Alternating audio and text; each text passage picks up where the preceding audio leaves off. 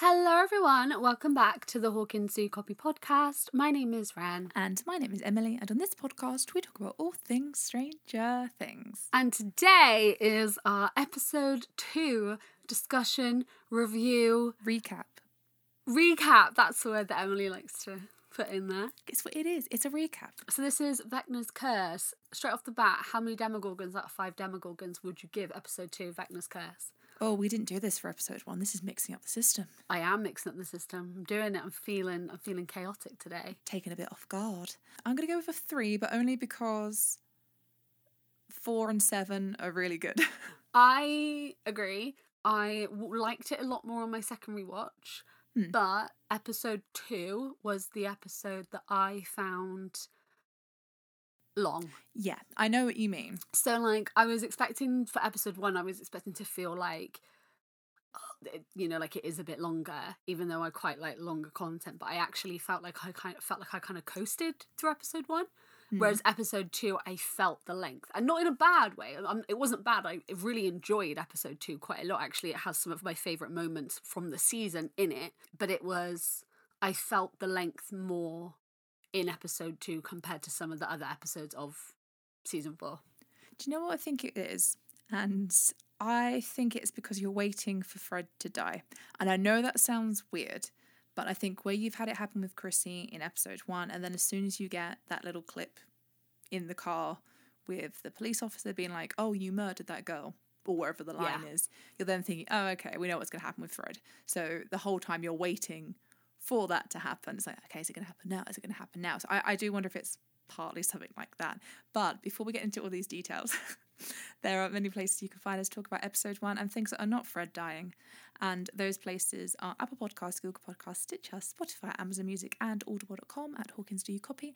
And then on Instagram, Facebook, and Twitter at Hawkins Podcast, or YouTube and Tumblr at Hawkins Do You Copy. And then at some point in the near distant future, as I promised, HawkinsDoYouCopy.com. You did that very speedy. That was very good. Well done. I did. I'm getting through it. Mixing up the system. Talking about mixing up the system, shall we start with Hawkins? I was going to suggest that too. How funny. Hawkins obviously took up a massive chunk of the plot for this episode. And the season.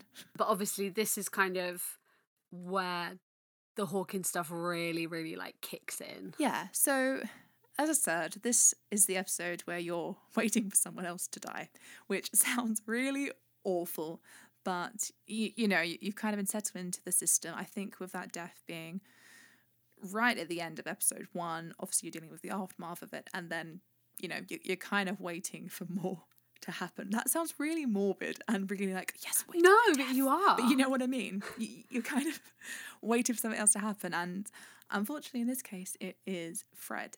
What I will say is the setup for that really took me off guard with this though. Oh yeah, definitely. I really didn't. I mean, I'm guessing it was an accident. What happened? You never really truly know.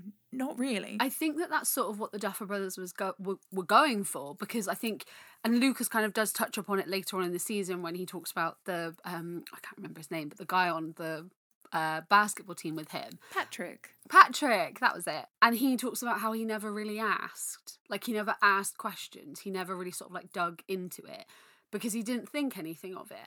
And I think that's sort of what they're going for with Fred, is that it's that lots of people can have secrets and lots of people can have trauma that's happened in lots of different ways. And it can be people that you least expect. And I think from episode 1 and from most of episode 2 until obviously the police officer comes to the car, we don't suspect that anything is going on in Fred's mind. So I think that's why the Fred stuff worked so well, is because I think it took everybody by surprise. kind of like what I said as well in the overview, unless I cut that out. I don't think I did, but if I did, just go with it. You know what I said about how it almost feels like an allegory for essentially ending your life the way that Vecna does it. I suppose it is, as you said, where Lucas says about you didn't really know him, didn't really ask questions. Is it that? It's that similar kind of thing, that how much can it eat you up inside until you finally go, this is the best option, which it never is, but in that person's mind, they think there's no way out of it. So I guess that kind of applies to Fred as well, they're just so racked up with guilt about Too much. what. Yeah, exactly. It's too much, and then that's all he could see. I don't think I will ever get used to the way that Vecna does kill. I really thought after the first time I'd think, okay, I know what I'm in for now. But then the second time it happened, I'm still like, oh no, I can't watch this. Yeah, and every way is like slightly different as well, because I guess you're kind of put on edge initially with the way that he's kind of almost doing like a "that's what you missed on Glee" recap for each person of their own trauma. Like he's kind of like, remember this, and then he gives them a little run through. So you're watching that, and you're watching this terrible build up to it, and then you have to watch this really gruesome death. And I think all of that combined, just it never made it any easier to watch. They knew what they were doing when they were doing the close-ups of the bones just cracking. Oh yeah, and just every part of it. It's just nasty, and it fills with fears of episode 8 and episode 9. Let's be honest. But no, I think all in all, actually, the way they did show it with Fred and that kind of real shock, and that scene when they are in the car, when it does switch and you think it's all normal, and then suddenly it's like, oh no, hey, you're the one that did that, and then just the, I want to say vines or like tendrils and growing. It's just, I'm glad they didn't hold back, but I would have liked a warning. Yeah, I get that. Yeah. I guess that's kind of it, but I guess that sort of does show as well, like how trauma and like the flashbacks and stuff can just creep up on you whenever. And what a way to start a podcast episode, talking about a child dying. One thing that I really enjoyed with this episode, and it was slightly different because I feel like she is acting upon like, maybe I can fix it so that someone else doesn't have to deal with it. But the second Max sees what happened to Chrissy, from the moment she knocks on Dustin's door, Max from the other seasons came back slightly. I think a whole bit of that is that she knows that something a little bit suspicious is going on that isn't just a normal murder, and she also knows obviously what's going on and that they're some of the only people that know what's going on. But I also feel like she saw how scared Eddie was, and that kind of fueled I want to make sure that no one else has to deal with what I had to deal with. And you can see that drive just sort of come back a little bit. And then, like what you said before, when she then writes the letters, when she realises about her, it's almost that like, actually, I've been dealing with all of this stuff, but I don't want to go anywhere. I think episode 2 was the start of that, if that makes sense. And I will say as well, it was really nice to see her paired with Dustin. Yeah, I loved that. We may have lost Mike and Dustin because he's decided to jet off, literally, but we'll get to that in a moment. But I'm really glad that we saw Max and Dustin as a pairing together, actually. Yeah, we saw I loved obviously that. glimpses of it in season 2. But since then, it's never... Well, no, not really in season 2 either. You kind of had the love triangle between Lucas, Max and Dustin. And then, that was a thing. But you know what I mean? But then we sort of dropped that off. And then so it's really nice to actually see them come together as friends. It was a pairing that I didn't necessarily know I wanted, but I'm not mad at it. I'm glad it exists. And obviously when you get them together with then Robin and Steve, who we didn't really touch upon much in episode 1, but it's because most of their storyline, I think, really starts from episode 2, the same with Nancy. It was just, yeah, a good little team up. Well done, Duffer Brothers. I loved the scene when they're walking out of the house and Dustin's saying like, have you spoken to anyone else? And she's like, no, I can't find this person. Like, and then he's like, Mike's in California. And then Claudia's just like, Dusty, you can't go out. And he's like, okay, I'll be extra careful. Love you, mum. Bye. Like, that was like one of my favourite bits. And it's like such a little bit, but I think the scenes between Dustin and Claudia are like forever some of my favourite scenes because they're so few and far between and they're so quick. Claudia Henderson remains a best mum. She is. She's superior. I love her. She's done this from season 2. She had like one line in season 3 and still just... Claudia Henderson continues to keep winning, and it's Claudia's world and we're only living in it. Exactly. That is exactly it. She steals whatever scene she is in. But no, I did really like that, and I really liked the scenes like with Robin and Steve just before Max and Dustin get there as well. Like, that was really cute. Like, Robin just talking about Vicky and like feeling like she can do that, and kind of them like bonding and stuff. I thought that was really nice. It's also so funny to me like how much technology is used in this season. I mean, obviously you got that little line later on when they talk about the internet. It's like, oh, fun little reference. We'll get to that in a couple of years. But, you know, yeah, I know what you mean. But just in general, actually, while we're on the subject of technology then, that little scene when Dustin just like jumps over, vaults over the table and just gets on the computer, I thought that's actually a really clever way of getting into the meat of the storyline. I know it's to find Bree for Rick and obviously to help Eddie at that point, but it was just nice. I don't know, it was a clever way to get into it, and obviously half the films on, I think, the Video Store Friday were then on the computer, and I just think, technically, you know, you can't just say that's a reference. It's going to be a reference, but like, yeah, we're just going to put it on a computer screen, can we? But I'm not complaining, but it feels a little bit like that's what I also really liked when they're talking about Steve, and he's like, I treat all customers equally, and as he's saying it after giving this girl like so much attention, as he's speaking, a guy walks in to the store and just kind of like wanders off. Maya Hawke's brother. Is it? Oh my god, I didn't know that. He's the extra that was on set at one point. Everyone's like, oh my gosh, is that going to be Eddie? And I didn't know that was him. But what I enjoyed about that as well is that he walks in and then they lock up the store. And he's still I was inside. going to say this. I was like, did he leave? I genuinely expected there to be like a shot of him like in the store, like, what? But no, I think it's really funny when he walks in and Steve just completely blanks him. Like, just brilliant. While we're on Steve, he's got an interesting storyline this season, hasn't he? I'm not mad at it, but it feels a little bit at times like we're in old Steve. Yeah. Again. And I kind of get it, because obviously you could argue that season 3, it was him kind of being like, well, Dustin's my friend and, you know, it's cool, I'll be friends with the middle schoolers or whatever, you know, that he didn't care about who he was anymore. But it feels a bit like we've gone back to Steve that gets around, so to speak, and he, you know, he flirts with all the girls, does this and does that, and obviously it progresses a little bit more as the season goes on, but I'm not too sure what they're doing with him. It was sort of like an amalgamation of all the past Steves. I don't know, it doesn't really feel like with him we've kind of jumped ahead. No. Really, to a new Steve. I don't know. I'm not mad at Steve though. I want to say that whenever his interactions were happening, and that's for the entire season, I thought, you know what? No, I like Steve as a character. Steve's great, but I just don't. I don't know. I don't know if I would have picked this storyline for him. Yeah, I know what you mean. If that makes sense. No, I know what you mean. And it feels a little bit like the setting out of something tragic, either late this season or early next season. Steve is not safe. He is not on my safe list. Maybe for season 4, not for season 5. I mean, he's not been on my safe list for a while. I'm amazed he lasted this long, to be honest.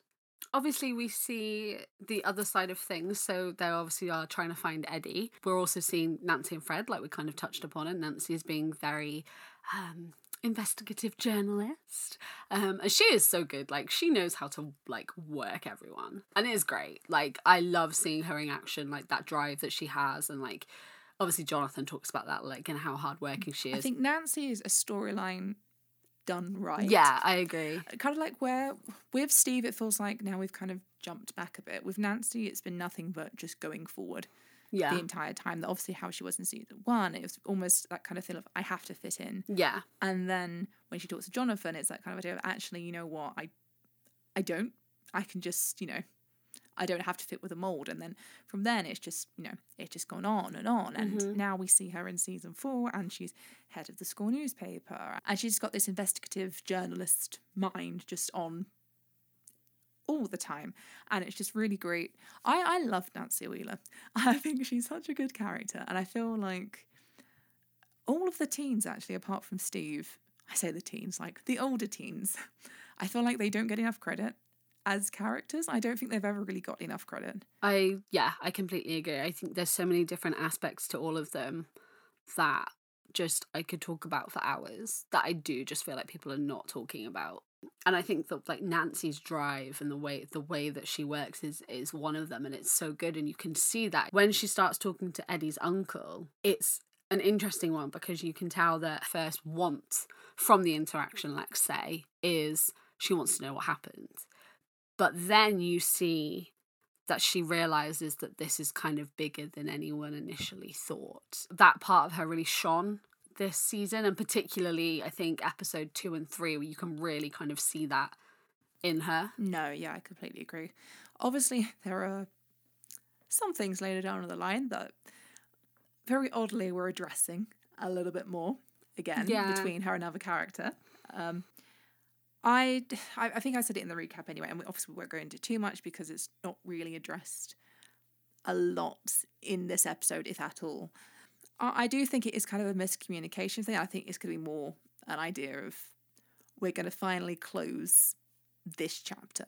I think that's what it's going to be more than anything. I think the people around her, I mean, I'm going to guess that really Eddie probably hasn't, and Robin, you know, they both haven't really met Jonathan too much.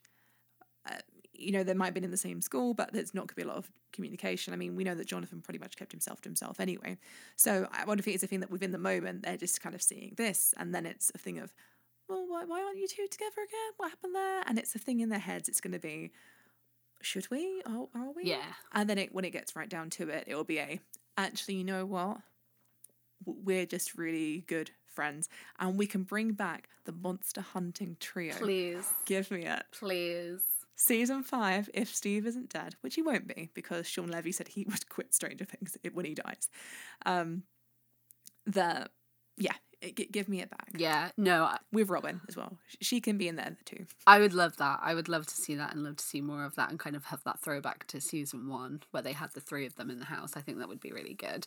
And I definitely think it is a chapter which does kind of need to have that closure. And I think for both of them. Yeah, it's kind of been peppered in for all the seasons. Yeah, but also really, I mean, season 1 and 2, obviously more obviously, but even in season 3 when he's talking with Robin, it's like, yeah, I loved someone once. Nancy was great, and you can still see it's kind of like hung up. Yeah. A little bit there. So that, you know, I agree then. They need that closure. They need to sort of just be completely... They've never really spoken? No, you've had like the odd bit, the little bit at the end of season 2 when he says about being a good babysitter and lets her go. But apart from that, it's never really been properly gone into. They've just been in each other's circles, but never really said anything. Yeah, I think we need that kind of closure, and them. I think it would be good for both of them, to be honest. But more of that in probably episode 6? Yeah. That whole episode will just be about Stancy. That's fine. We're using a lot of ship names for these reviews, aren't we? Yeah, we've never done that before. Last 2 episodes, we're just addressing the hard-hitting subjects. Honestly. Yeah. Look at us. Who would have thought it? Not me. Not me. Oh, don't talk about shipping rule.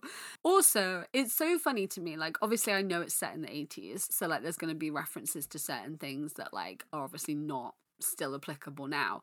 But when Max says about like that's what people said about Ted Bundy, was still alive at this point and was in prison at that point in time. Ted Bundy, like, it was fresh. It was like a fresh thing. It's like little references like that. You're like, oh my god, like that's bizarre to like think about. But I don't know, not that I enjoy talk about Ted Bundy, but like little things like that, those little references on the daily. Like, Ted Bundy. Yeah, I just love a chat about Ted Bundy. But like also like I think that is true, like what Max says as well. People did say that about Ted Bundy, and it is that sort of like you can't trust.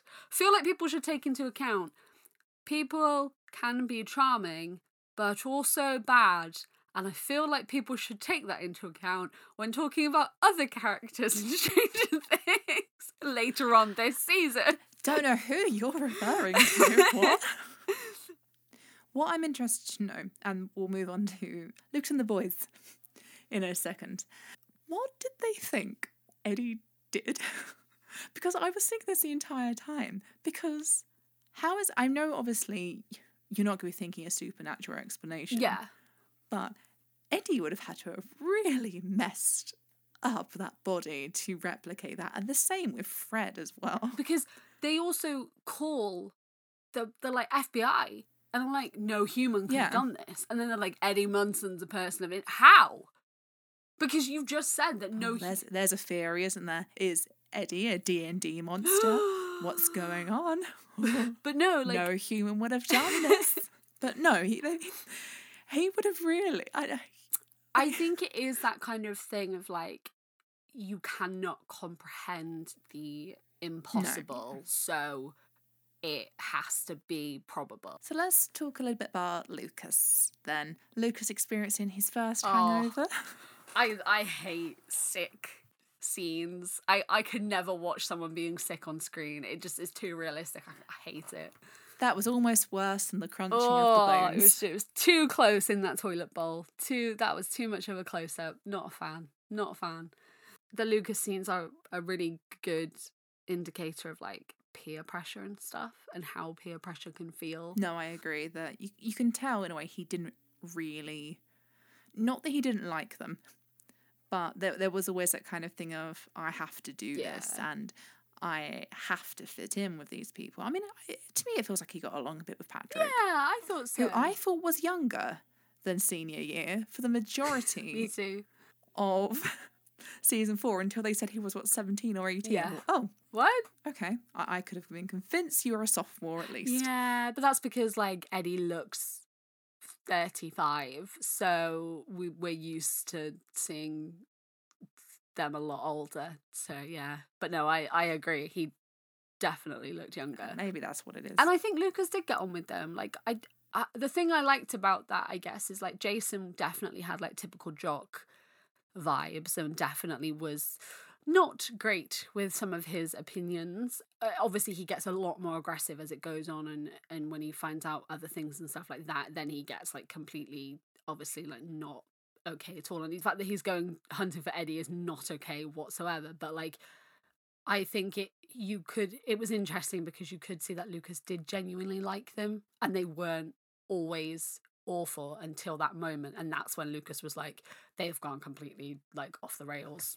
No. And I think in general that apart from a few moments with the jocks, let's say that they weren't, I'm glad they weren't portrayed as like, yeah, the sport kids, they're really rude and because they're popular and they're this and that. Yeah, apart from when they went Eddie hunting, they were never really, you know, they seem to include Lucas, and like even if he was a bench warmer for half the time, and maybe it is because he won them a game, but they didn't seem, I don't know. Yeah. They didn't seem as superficial as they could have been. No, I know what you mean. I completely get that. So, and I think a lot of the rest of the team kind of gave me the similar vibe as well, which was, yeah, I liked that. But yeah, no, I liked that you sort of got to see more of Lucas's kind of decision making with this kind of thing, and like his sort of processing, and then him with other people, and like he, like I said, he did genuinely get on with them. And I will say as well that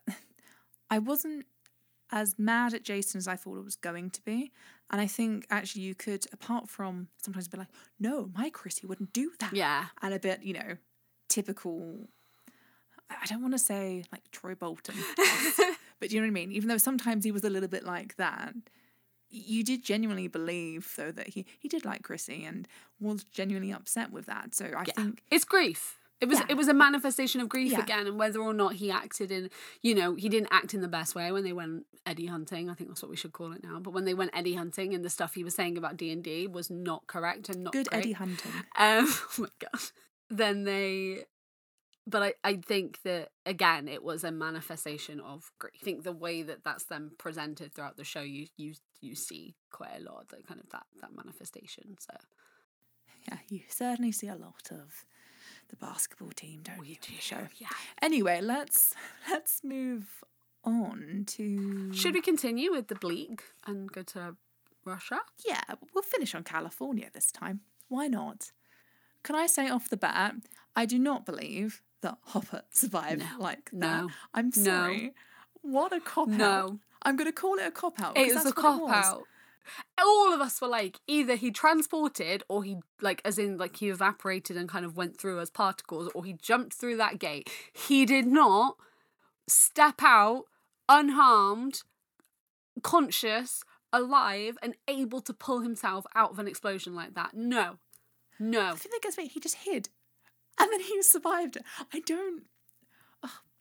Because what was the point then of the whole 3 inches thing? It wasn't just about doors. There was a gate there. There was 3 inches on that gate to the upside down. I mean, thinking on it now, knowing what we know a little bit more about how the upside down works-ish, I don't know where they would have turned up. No. You know, if Hopper jumped through the gate, I think he just would have ended up in the same place, and I don't know how he would have got back. But then saying that, the gate didn't look completely closed when he survived it. No. So, you know, he could have just popped back through again, I guess. But I don't believe it. I feel like there are better ways to have shown that, rather than literally as Joyce looked away, he just hid under a railing or something. Like, even if they'd showed that he survived it but got really, really, really hurt and was like unconscious for ages, and that's how the Russians found him, like even that slight change would have made so much more sense than him being fine. Like, no, when the other people nearby literally disintegrated, no, he didn't come out of that fine. It's the biggest example of plot armor I have ever seen in my life. Yeah. What I will do though is I will give an absolute shout out though to the makeup team. I was just gonna say this. For their shots on Instagram. I think we're gonna think the same thing. That I was sure they had filmed that after season 3, and they were just like, let's just film the continuing things, and then we can carry on, because it was. I will praise that and that alone for that opening with Hopper. No, absolutely. That was amazing. I was convinced. I was like, they must have filmed that the same day or like same week at least. Like, they must have done that because David Harbour looks so different. Like, even for the season 3 press tour, he looks so different. So I was like, yeah, they must have done that. But the prosthetics, the hair and makeup, it was amazing. If you guys haven't seen it, go to David Harbour's Instagram and you can see kind of them turning him back to season 3 Hopper, and it was amazing. It was so good. So yeah, that was the only good part about that particular scene. Rest of Russia, however, and Hopper being caught, I have said this in the wrap up and that we did, and I will talk about it more when we talk about more of Russia, but the Russia scenes and the Russia storyline actually was the storyline which kind of really affected me the most.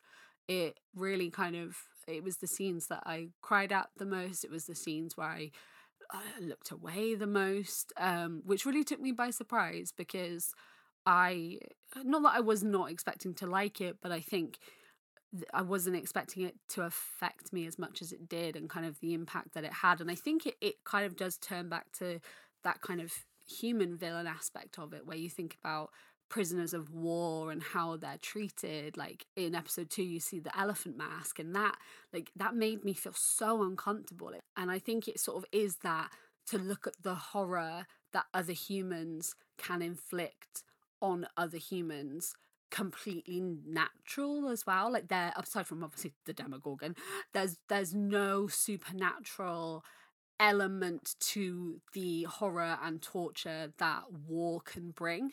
And I think that was shown very well in the Russia stuff, and that was why I think it was so hard to witness, because it was very real and something which people have really, really experienced, and that's awful.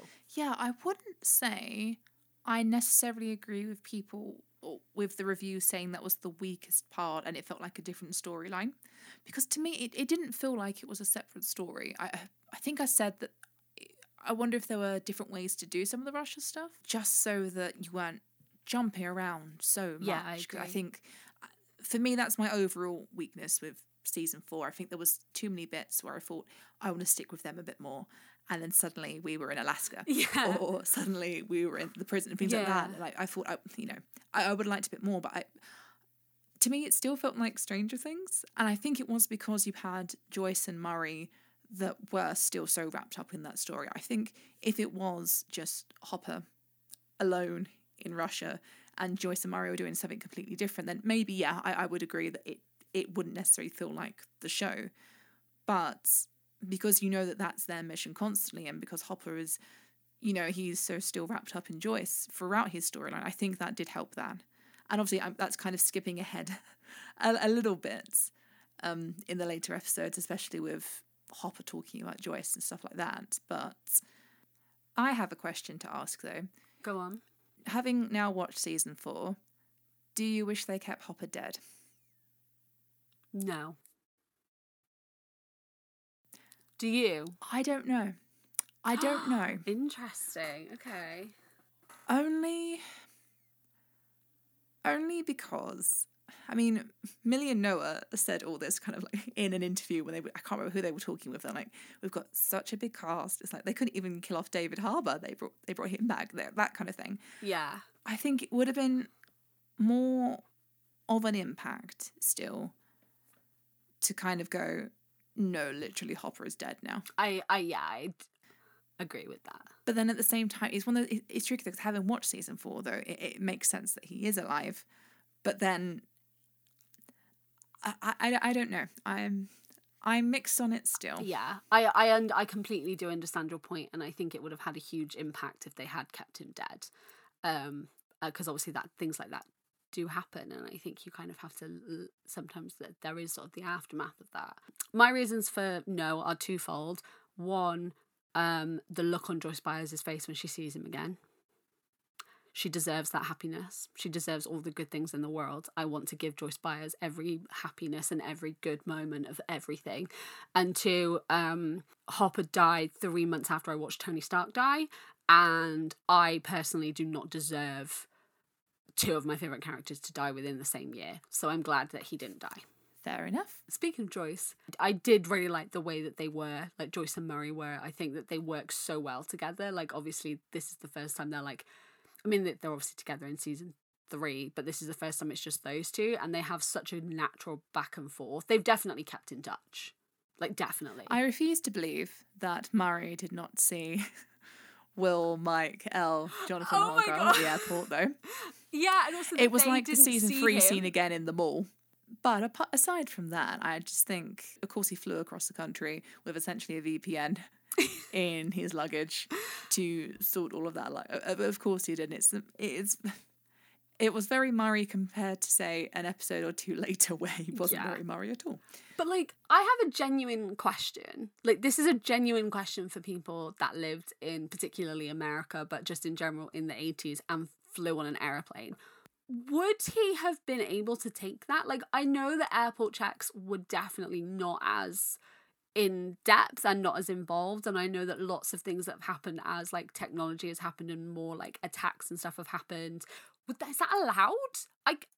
I can't see how that wouldn't have been flagged up. No, I don't know if maybe it was things really came into place, you know, in 2001. Yeah. I don't know if it was around that suddenly things are like, actually, we need to be a bit more stringent. Because I don't think I ever really went on a plane before then.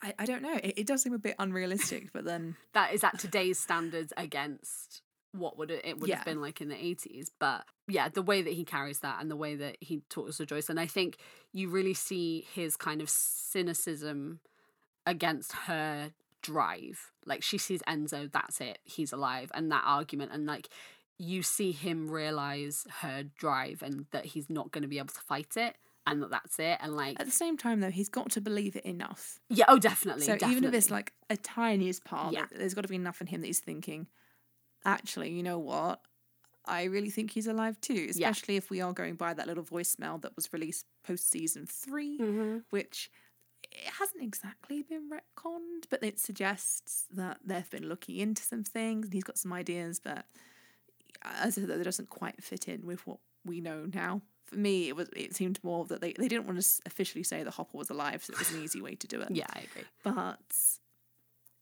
yeah, I'm very glad for the pairing, and the Enzo, you know, getting Enzo into that, I think was a very clever, very interesting way of doing it, rather than just a typical, I mean, it was a ransom, but you know what I mean. Slightly, it was sort of Hopper's own ransom. He'd put it up against himself kind of thing. It was a different sort of, it was a bribe. More of a bribe. Yeah, let's call it a bribe. Yeah, kind of thing. But yeah, so speaking of Murray at the airport, who else arrives at the airport? Mike in that outfit. And thus begins the many episodes of tender emotional music. Mm-hmm. I just feel like I feel like someone just sort of needs to sit Mike down and just be like, okay, we're just gonna get rid of all of your clothes. Not all of them. Some of his clothes are cool. But like all of your clothes that you think people wear in California are gonna go in the bin. Thank you. I refuse to believe that Karen Wheeler let him leave the house dressed like that, which can only lead me to believe that he left the house dressed in something else, got to the airport bathroom and changed.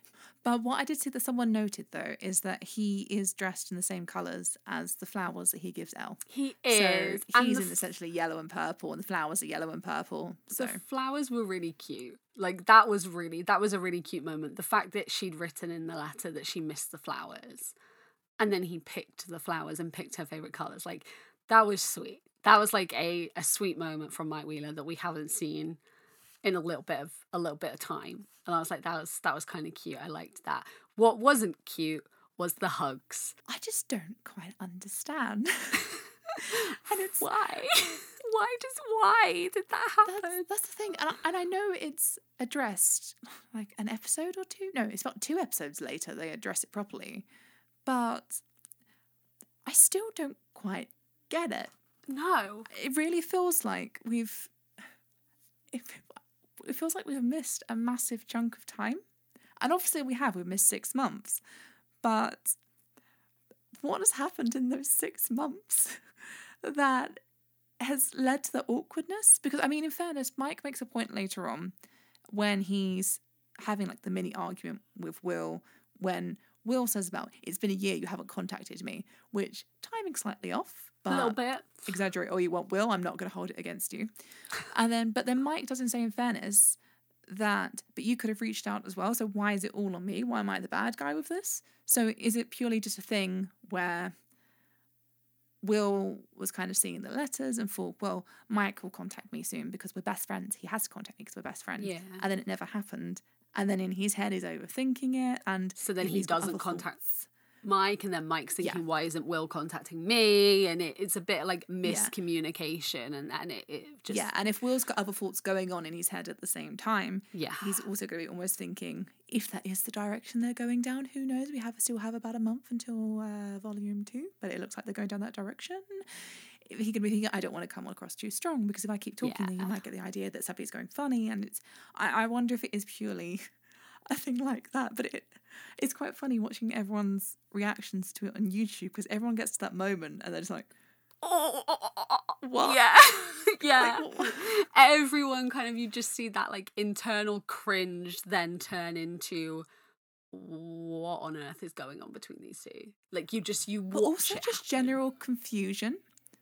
That was my more thing, that I mean, we'd said before we didn't expect things to be perfect, and like I think we've said, I don't know if we said it on the podcast, but off that we've been like, we do wonder if actually when he puts the D&D box in the donation box at the end of season 3, actually have they really been talking? Because Will is very happy to just walk away from him. So you know, has it been built up from then? But then it seemed to end on relatively good terms.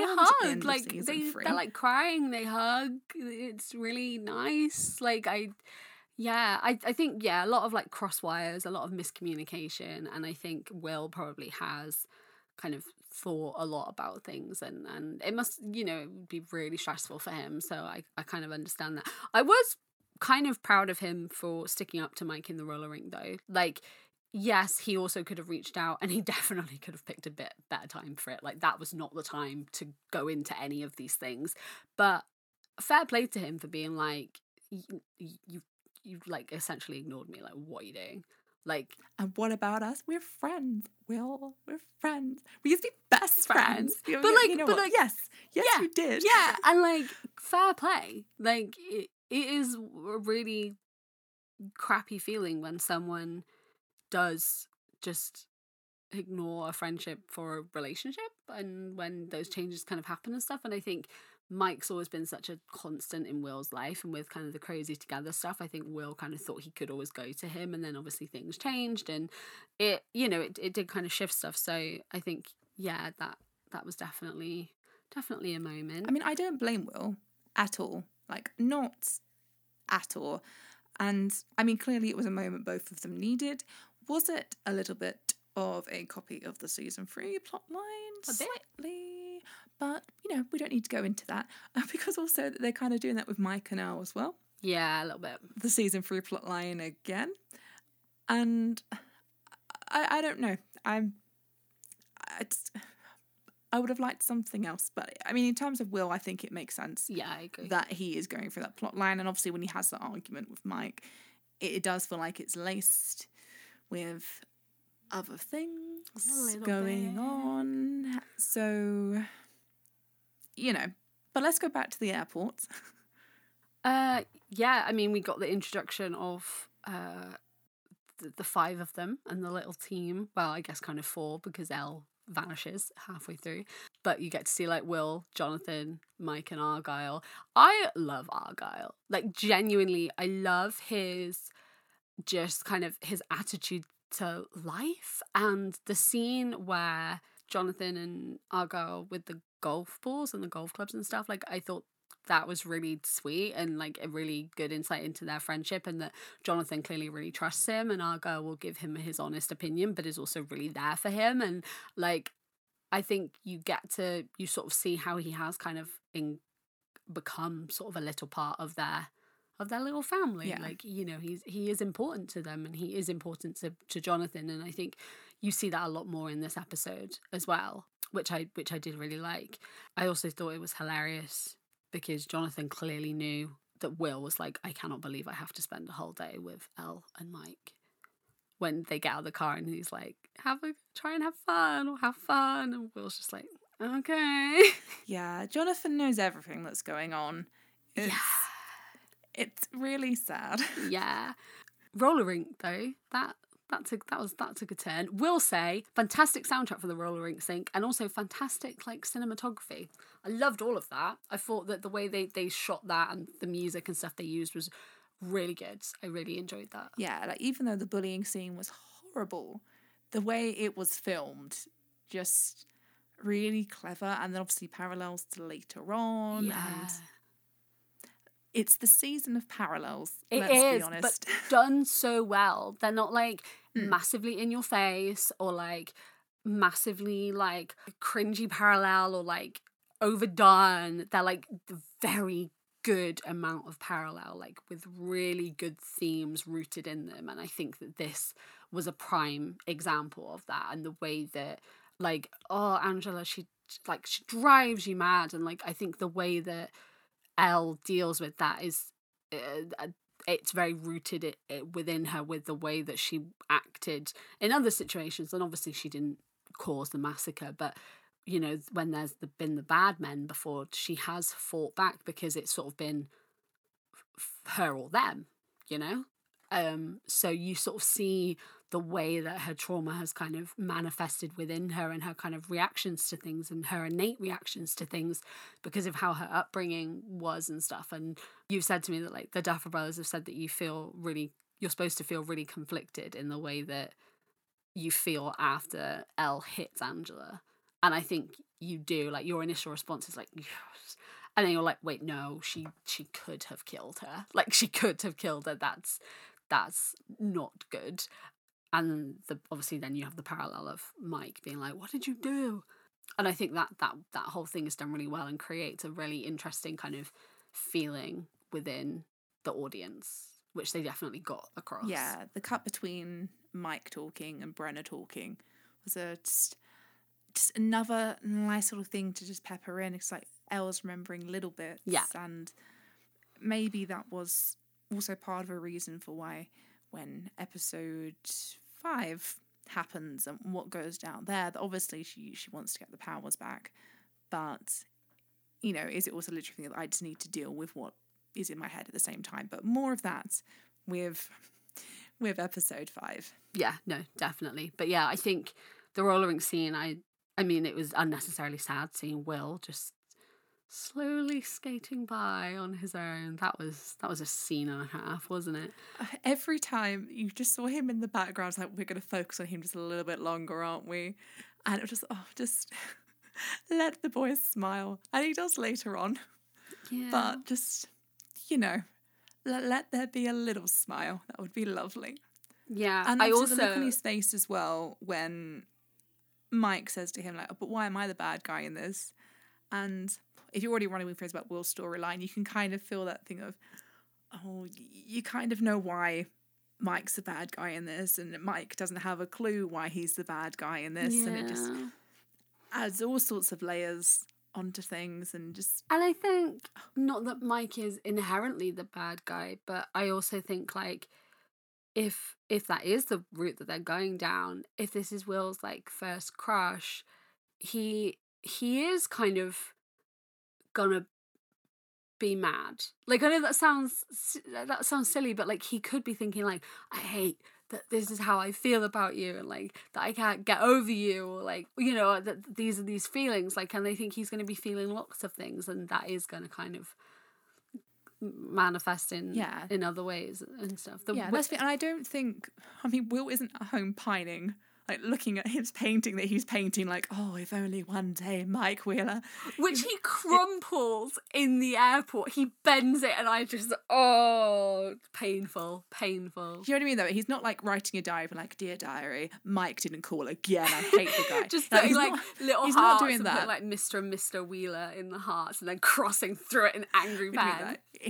Like, he's clearly not doing that, but I do think a lot of it is internal, and it's going to be more frustration himself. Yes, definitely. Mike's unfortunately just going to be the outlet for that. But also at the same time, it is his best friend.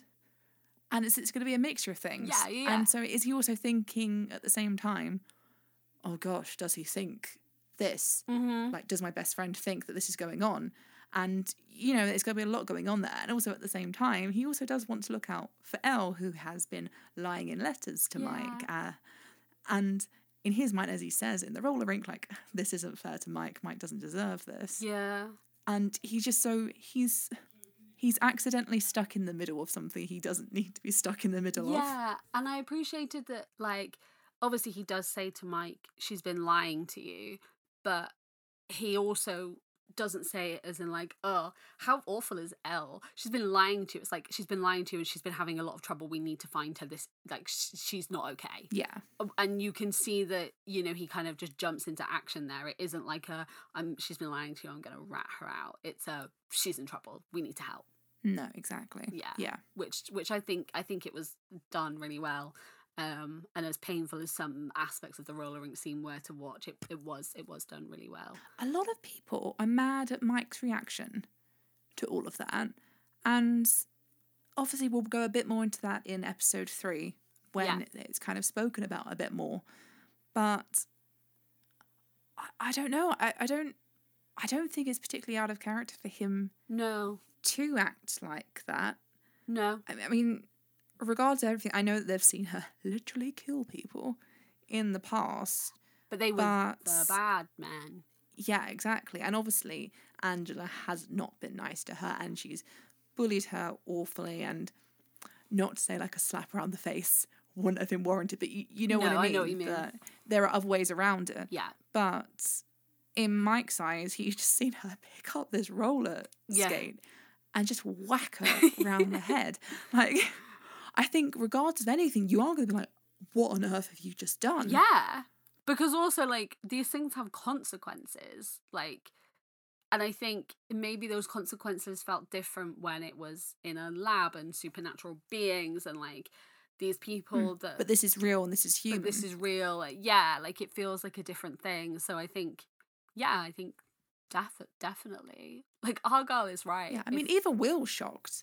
And Will's obviously seen the bullying the entire time. And he's there like, oh, my God, what have you done, essentially? Yeah. And, like, Argyle is right. If it had been an ice skate, like Angela's, her nose would have been gone. Like, yeah, Angela could be dead if it was an ice skate. Let's be honest. I'm surprised she isn't dead now after that. yeah, because also like the way that Elle kind of, she spins the roller skate so she gets that bit at the front, and like she is ready to like, and the way that she hits her, like if she hit her nose wrong, straight up. So I don't think that Mike and Will's reaction was completely unwarranted. I think I would probably act the same. So yes, we would love to know your thoughts on episode 2 of season 4, Vecna's Curse. What do you guys? Oh my god, Eddie! We didn't talk about Eddie. Like the end where they tell Eddie. Oh yeah, we should probably reference the fact that they give the name Vecna because he's a dark wizard, shouldn't we? Got the D&D reference in early this season. We did. We absolutely did. I liked the way that Eddie kind of just was like, do you know what? Yeah, sure, I believe you. Yeah, just going along with it. What other explanation is there? Yeah, but like I think it shows what he experienced and like the awfulness of Chris's death, that he was like, okay, yeah. And like I liked seeing kind of how he sort of almost immediately fit into their little dynamic. No, yeah, I agree. Obviously, you see it a bit more with the later episodes, and Yeah, we'll go into it more. We'll go into it more later on. but yes, just sorry Eddie for forgetting you there. It's all right. If my theory for what's going to happen in episode 9 is anything to go by, we. But no, we would like to know your thoughts and theories. Isn't it funny that Eddie's name actually begins with a B? How did that happen? We'd love to know everyone's opinions and thoughts and theories, favourite moments, least favourite moments. What did you think of episode 2 of season 4 of Stranger Things? We would love to know. Where can they tell us their thoughts and theories and ideas and hates and loves and all the things? Well, first of all, they can hear us talk about things that are not Eddie, apparently, because I don't think in the last 2 episodes we've really spoke about him a lot. Wherever you can find a podcast, we're probably there. Maybe. Who knows? Check us out. Or you can talk to us on Instagram, Facebook and Twitter at Hawkins Podcast, or YouTube and Tumblr at Hawkins Do You Copy. And at some point, maybe, possibly, I'm already going to say hawkinsdoyoucopy.com. Expect it.